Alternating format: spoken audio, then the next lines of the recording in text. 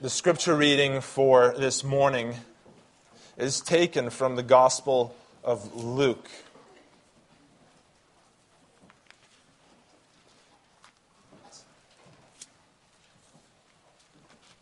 The Gospel of Luke, chapter 4. And we will be starting at verse 14 and reading to verse 30.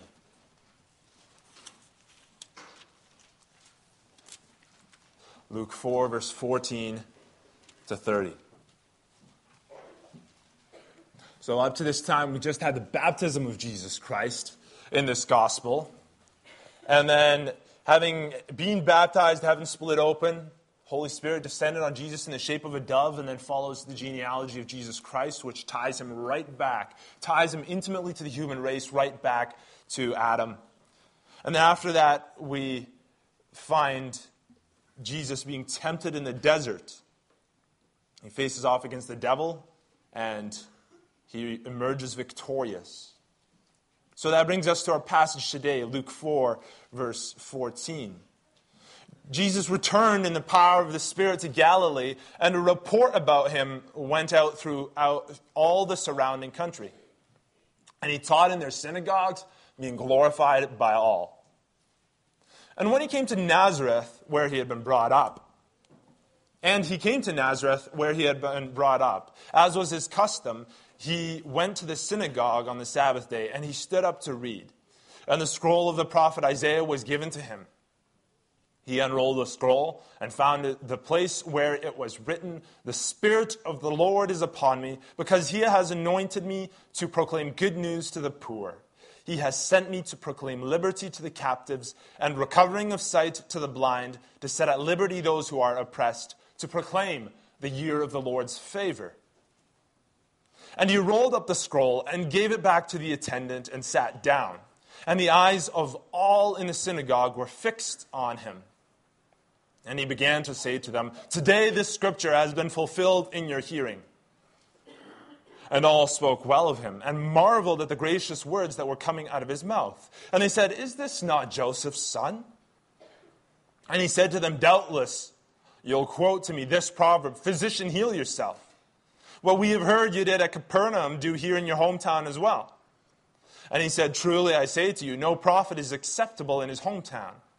But in truth, I tell you, there were many widows in Israel in the days of Elijah, when the heavens were shut up 3 years and 6 months, and a great famine came over all the land, and Elijah was sent to none of them, but only to Zarephath, in the land of Sidon, to a woman who was a widow.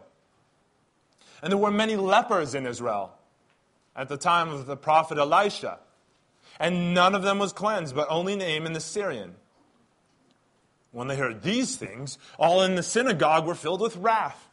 And they rose up and drove him out of town and brought him to the brow of the hill on which their town was built, so that they could throw him down the cliff. But passing through their midst, he went away. The word of God.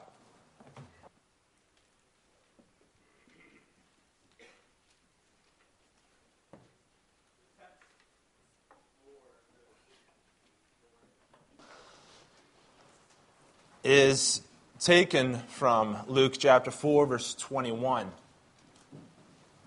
reminding us as we sang of the Lamb of God who's redeemed us, set prisoners free.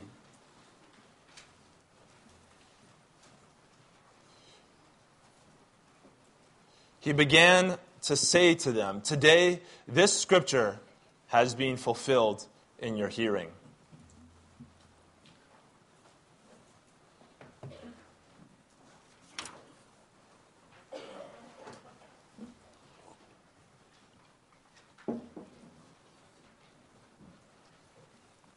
Beloved congregation of our Lord and Savior Jesus Christ, the Spirit of the Lord is upon me, because he has anointed me to preach the gospel to the poor. He has sent me to heal the brokenhearted, to proclaim liberty to the captives and recovery of sight to the blind, to set at liberty those who are oppressed, to proclaim the year of the Lord's favor. Today, this scripture has been fulfilled in your hearing.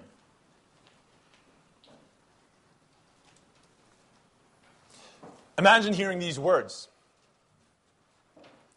If I personally read a piece of scripture like that and said, today this scripture has been fulfilled in your hearing, you'd definitely raise your eyebrows, wouldn't you?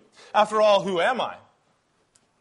I'm a simple pastor from a small town that's on the outskirts of the Canadian Reformed community in southern Ontario, taking messianic words as my own.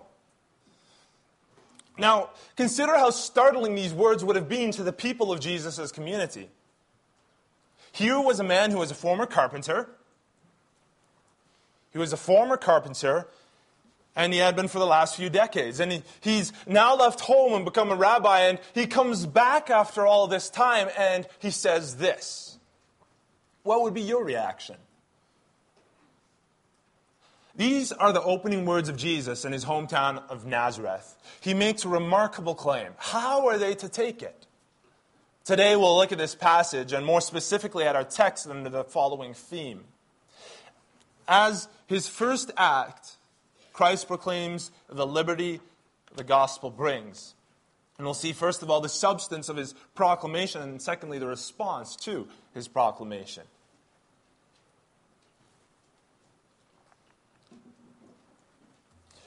As we come into our setting here, it quickly becomes evident that Nazareth is not the first stop that Jesus makes. We read in verse 23, whatever we have heard done in Capernaum, do also here. What is this that they've heard that he's accomplished here? The text doesn't tell us, but it does make it clear that he's not here in Nazareth to give his very first address. He's been preaching around Galilee, and the region's gossip mills are churning out information about him. And 4 verse 15 explains why. He was teaching in their synagogues, and people were very impressed. It says that he was glorified or praised by all. However, although he's not completely new to the region in this particular passage, he is in the first stages of his ministry here. And that means that he has a special message for the people of Galilee and for the people of Nazareth.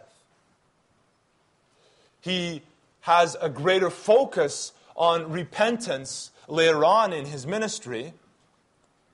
And he's coming out of a setting where John the Baptist was preaching to all of the people to repent and believe, but that's not his first focus in his message today. That's not to say that he didn't speak about it, that there aren't elements of it during this time, but it does force us to look, okay, what exactly is Jesus preaching about? Jesus is preaching about Jesus. And this becomes very evident in the scripture passage that he chooses. First we read, as was his custom, he went into the synagogue on the Sabbath day, and he stood up to read. This was his normal pattern. When he came to a place to visit, he did what every visiting rabbi would do. He spent time in their synagogue, in their place of worship on the Sabbath day, and he read from the scriptures, and he taught them.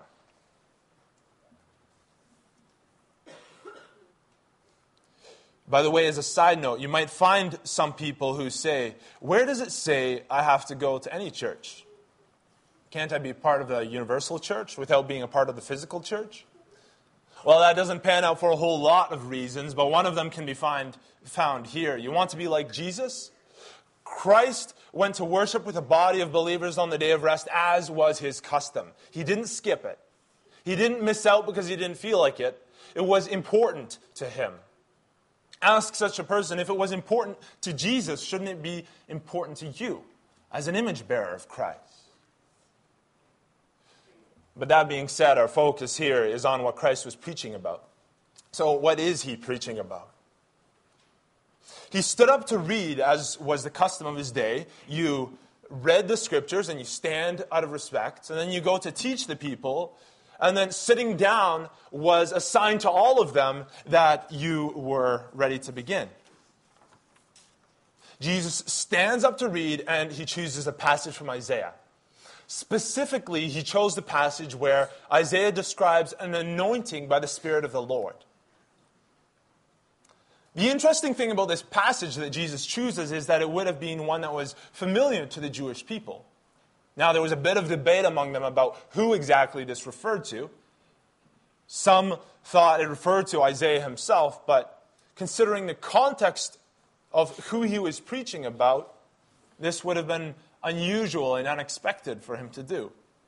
Because we find that repeatedly throughout the book of Isaiah up to this point, Isaiah has been speaking about the servant of the Lord.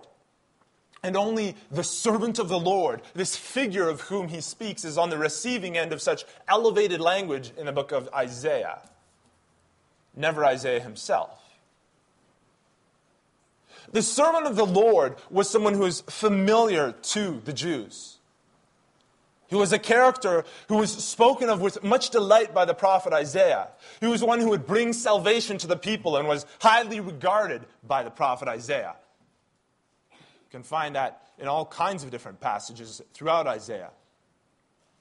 As that's the case, it would be surprising if he spoke this highly of himself and took on the attributes that he earlier gave to the one who he described as the coming one, the servant of the Lord. Now, the fact that Jesus chose this passage and read it as being fulfilled in himself, this makes it abundantly clear who it was actually for. It removes all debate. More than that, it also speaks volumes about who the person of Jesus was. He was a servant. He was the one in whom the Lord delights in Isaiah 42. The one who will be a light to the Gentiles in Isaiah 49. And the one who would suffer on behalf of the people because of their sins in Isaiah 53. Jesus was saying, I am that servant. I'm the one you've all been waiting for all these years. I am the Messiah. Having said that he is the servant, our Lord is making 4 statements. First, he's stating that the Spirit of the Lord is upon him. Now, there's no question about that.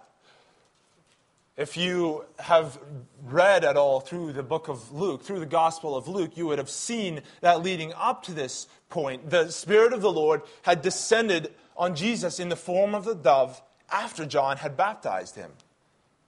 Now, John's baptisms and his preaching weren't things which were done in private. The whole countryside could attest to the fact that Jesus had received this divine anointing that he's talking about. Now, second, our Lord is preaching the gospel to them.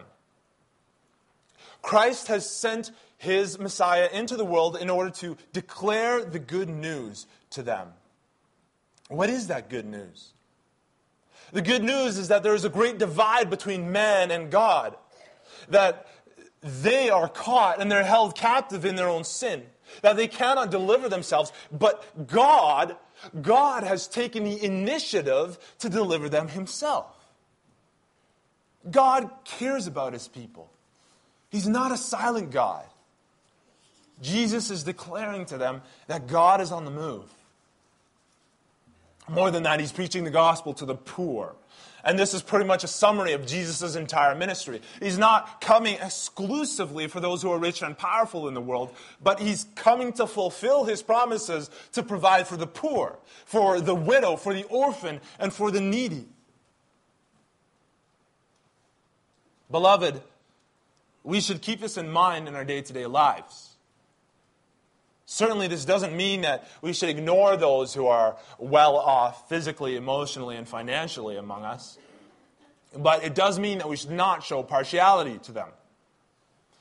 Do you reach out with a healing salve of the gospel to those who are in need in your own church family? Do you look for those who are discouraged, who are downcast, to give them that gospel hope? These are things we ought to think about when we read about Jesus bringing the gospel to the poor. Now, the next phrases taken together, they are the third statement that Jesus makes. And it can be summarized under the words bracketed there. So, proclaiming the good news to the poor and proclaiming the year of the Lord's favor, in between that, we see those things which are tied together there. proclaiming liberty to the captives, recovering of sight to the blind, setting at liberty those who are oppressed. The brokenhearted, those who are captives to sin, to demon possession, and myriads of other things, those who are blind, whether physically or spiritually, all of these will be set at liberty. All of them will be delivered from oppression in this new era that Jesus brings forward. This is the result of that gospel hope that Jesus brings to his people. When God brings salvation, God brings healing with it. He brings freedom from all sorts of slavery with it through the servant, through the person of Jesus Christ. But if you'll notice, the healing and the liberation that they're speaking of, it all comes within the context of the proclamation of the gospel, the good news, the fact that everything is going to be set right between God and man. You can see that in the passage you chose. It's bracketing it. You'll notice that whenever the Lord and the apostles do miracles and other good works, it's always within that framework, the framework of the good news. Because physical liberation, being set free from disease and being crippled and being enslaved, is always a picture of the freedom that we get in Jesus Christ. There's a theological movement that's described as liberation theology, which turns this concept on its head. They argue that Jesus Christ came to liberate, and so that should be our focus. It doesn't matter as much if we preach the gospel as long as we live the gospel personally and we set people free from the effects of sin. As that's the case, they're willing to work with many companies which don't share the gospel, as long as they're bringing liberty to people in various ways. But Jesus is teaching something else here. He's teaching that freedom from other things is only a picture, an image of a greater freedom that is found in Him. Freedom from sin. This isn't to say that we shouldn't give money to these other organizations, but it does mean that in general we should be intentional about our donation and about our mission work. Are funds going to advance the kingdom? Are the organizations that we're working in and that we're donating to using physical freedom as a picture of the freedom from sin that we get in Jesus Christ? And are they using it to direct people to the only one who can truly set them free?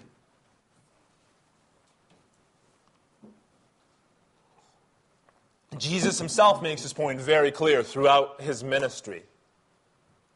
He refers to, in particular, the leper, Naaman the leper. And that brings to mind for us the disease of leprosy in the Old Testament.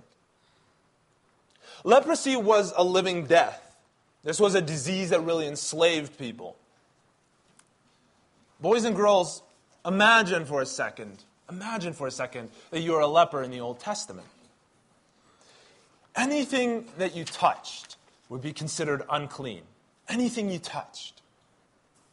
You wouldn't be allowed to give your mom or dad a hug because then they would be made unclean. You'd be forced to live outside of town. You'd be forced to live, say you were living in Elora, you'd be forced to live outside of town by yourself or maybe in a small community of other people with leprosy, just so that nobody would accidentally become unclean through contact with you. And we read in Leviticus 13, verse 45, anyone with such a defiling disease must wear torn clothes. Let their hair be unkempt, which means let their hair be really messy. Cover the lower part of their face and cry out, unclean, unclean. You would pretty much be considered a walking dead man. You'd be a real slave to your disease. You would be oppressed. Why were people treated this way? Well, they were treated this way for two reasons. The first was so that they wouldn't accidentally make someone else unclean. And that's a very practical reason. But that's not the only reason. The second reason was to remind people of how bad sin really was. Do you understand this, boys and girls? God wanted to teach His people that sin was really bad. Sin makes you a walking dead man. And that sin could not only touch and ruin your life, but it could touch and ruin the lives of those who are around you. Sin is contagious, which means it's catching. Because your sin causes all kinds of hurt and pain to those who are around you, and sometimes causes them to respond in ways that hurt other people. In that way, sin becomes a slave master. It can lead you to live already in this life with a taste of hellish agony every moment of the day. And to show how incredibly dangerous it is to have sin in your life, people with leprosy were sent outside of the camp as a living picture that sin needed to be cut off from your lives. But this also meant, for that person who had the disease, that they were a living picture of this. Leprosy was a slave master for them, telling them where they could go, who they could spend time with, telling them even who they could not spend time with. It controlled their lives, and it ruined them. Now imagine for a moment coming to Jesus Christ as a person with leprosy, being a slave for years to this picture of sin. We read about that in the beginning of Matthew 8. A leper came and worshipped Him, saying, "Lord, if you are willing, make me clean." And Jesus put out His hand and touched him, saying, "I am willing, be cleansed." And immediately his leprosy was cleansed.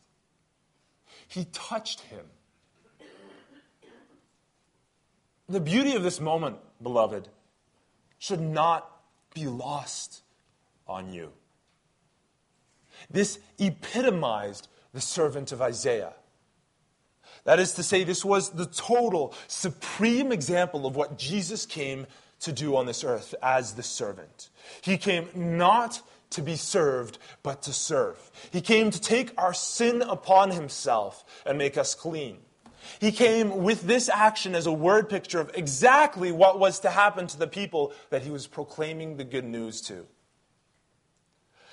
Touching this man wouldn't have been touched in a very long time.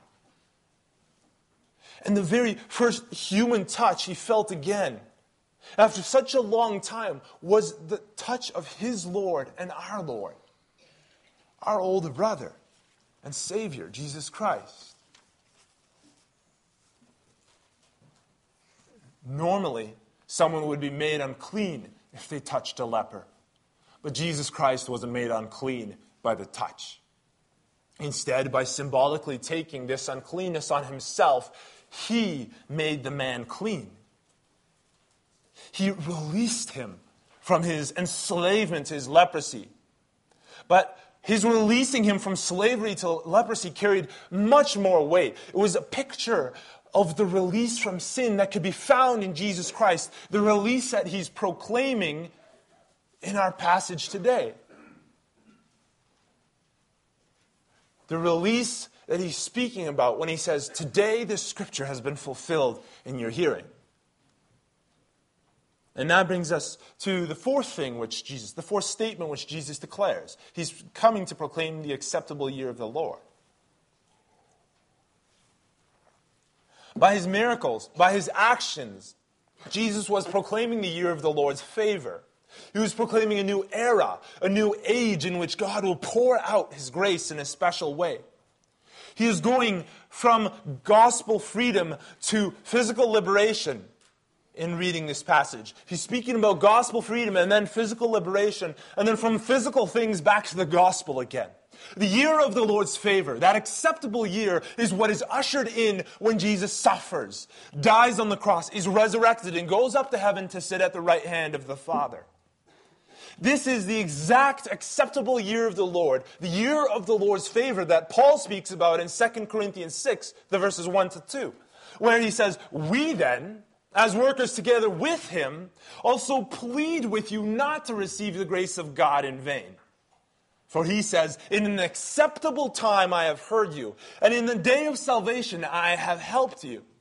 Behold, now is the accepted time. Behold, now is the day of salvation."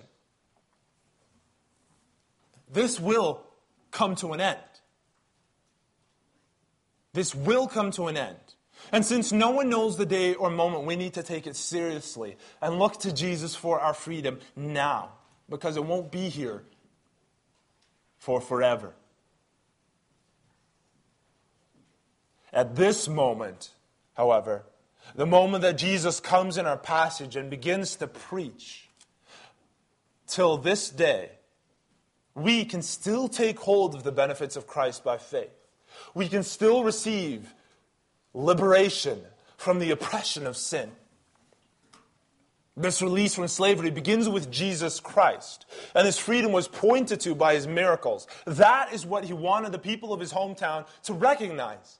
But sadly, they could not accept what he was saying. They could not accept the words that he said when he sat down and said, "Today, this scripture has been fulfilled in your hearing." There is a saying made popular by the New Testament, but which goes back to even earlier times. No prophet is accepted in his hometown. Have you ever experienced this? Going back to your own hometown, the place where you grew up, where everybody knew you from the time when you were tiny, and they built up a picture in their minds of who you are, the kind of person that you are. It might not even be a correct picture, but that's the one they have, and they aren't able to shake it. This was a saying which was even true of our Lord Jesus Christ. They had, in their minds, put him into a box. And they couldn't picture him outside of that. And because of their own mental picture of what Jesus was like, instead of going to the Bible and reading passages like this one that we find in Isaiah and seeing what Jesus did and seeing how he spoke and thinking, yeah, this is exactly it. He's preaching the gospel, he's proclaiming liberty, he's bringing healing, and he's talking about the year of the Lord's favor. Instead of recognizing him and submitting to him as a servant of Isaiah, the Messiah who was anointed by God to bring the good news, to live and to die as the sacrifice that the good news required, they took offense at him. First, they marveled. And that's not to say that they were impressed by what he was saying. They figured they had him pigeonholed. They marveled because they were impressed that it was Joseph's son, the carpenter, who was saying this. Some suggest that this reference to Joseph might even be a mocking one, to remind each other that the fact that he was indeed Joseph's son might be called into question, and they weren't thinking about divine origins. Now, it would be surprising if they became this hostile right away, but it is possible. They marveled in the same way that you would marvel if one of our Elora boys came back as the Prime Minister of Canada. It's not the fact that it's impossible that it could happen. It's just that it's incredible to look at someone in our circles and picture them in that position. And because they felt they had a personal connection with him, they didn't care so much about what he had to say. They wanted him to do stuff for him. The people of his hometown wanted Jesus to do miracles for their benefit. You've got this power. Now, do it for us. Put it on display. But what he had to say, they didn't need that. They felt they already knew everything about him, and they didn't need any lectures from him on how to act. It grieves Jesus that they respond in this way. It really grieves him. The people that you grow up with can often be the ones that you love the most dearly. The mechanic who worked on your snowmobiles. The farmer who helped out on your dad's farm when he was laid up, sick for a while. The mom who fed you and listened to your stories when you went over to your friend's house. The people who helped you to clean up and renovate your first fixer-upper house. It grieved Jesus that these people whom he cared about, who knew him from when he was a young boy, would reject his message and only wanted to see him do interesting things for them. Don't you know, he says, that all of these miracles you want me to perform were meant to point you to who I am and what my task is here? And then he compares their stubbornness and wickedness in their refusal to listen to the days of Israel in the time of Elijah. To understand how bad this comparison was, you only need to remember who was king at that time, Ahab, and his equally wicked wife, Jezebel. This was a bad time for the people, as they all went after the Baals. The Lord spoke to them through his prophets. He proclaimed his word to them, and yet they all went after the Baals. And God, during this time, only preserved for himself 7,000 in the entire nation who had not bent the knee to a false god during this time. And to add to that, he gives them a picture to work with. He says, I tell you truly, many widows were in Israel in the days of Elijah, when heaven was shut up for 3 years and 6 months, and there was a great famine throughout the land. But to none of them was Elijah sent, except to Zarephath in the region of Sidon. This is outside of Israel, to a woman who was a widow. People in Israel wouldn't listen. They wouldn't hear. They wouldn't recognize that these works came along with the gospel message, the word from God.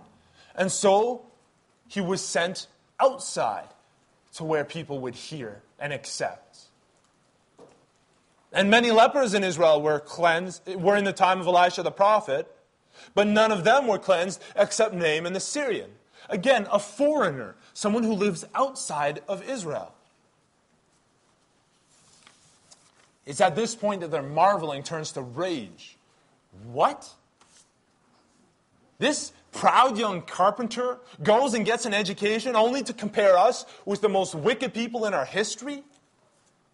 You're saying that God will pass us by because we don't think much of you. Who do you think you are?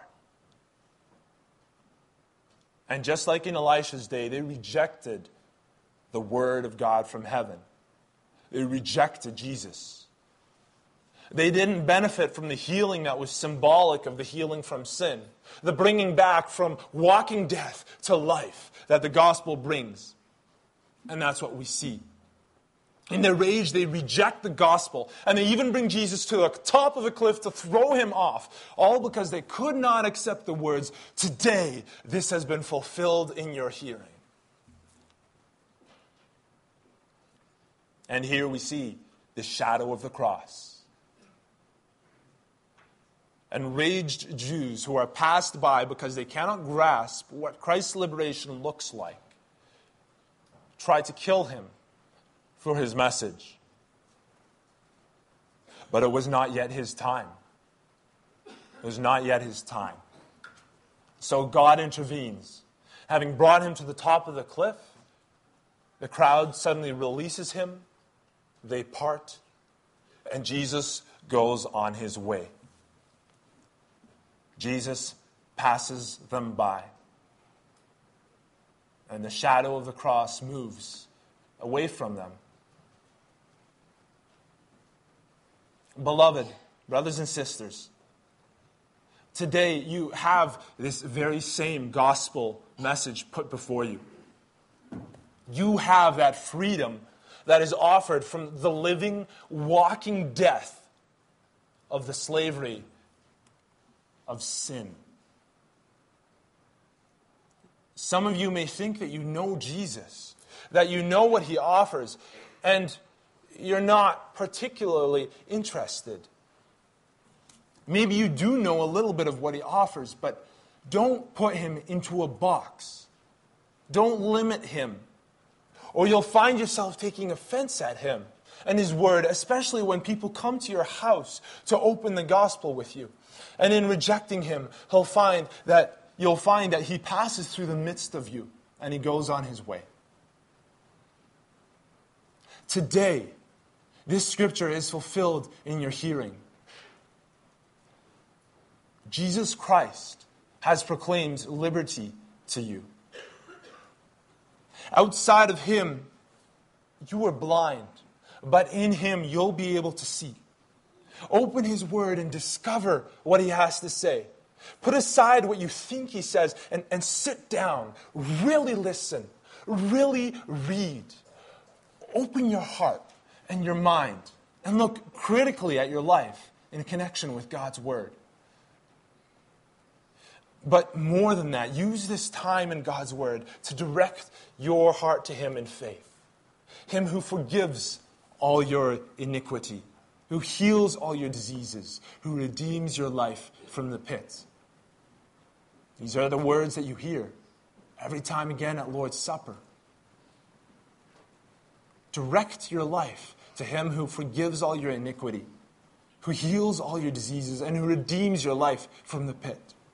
Let every moment in which you experience healing be a reminder to you of the greater healing that Jesus Christ brings.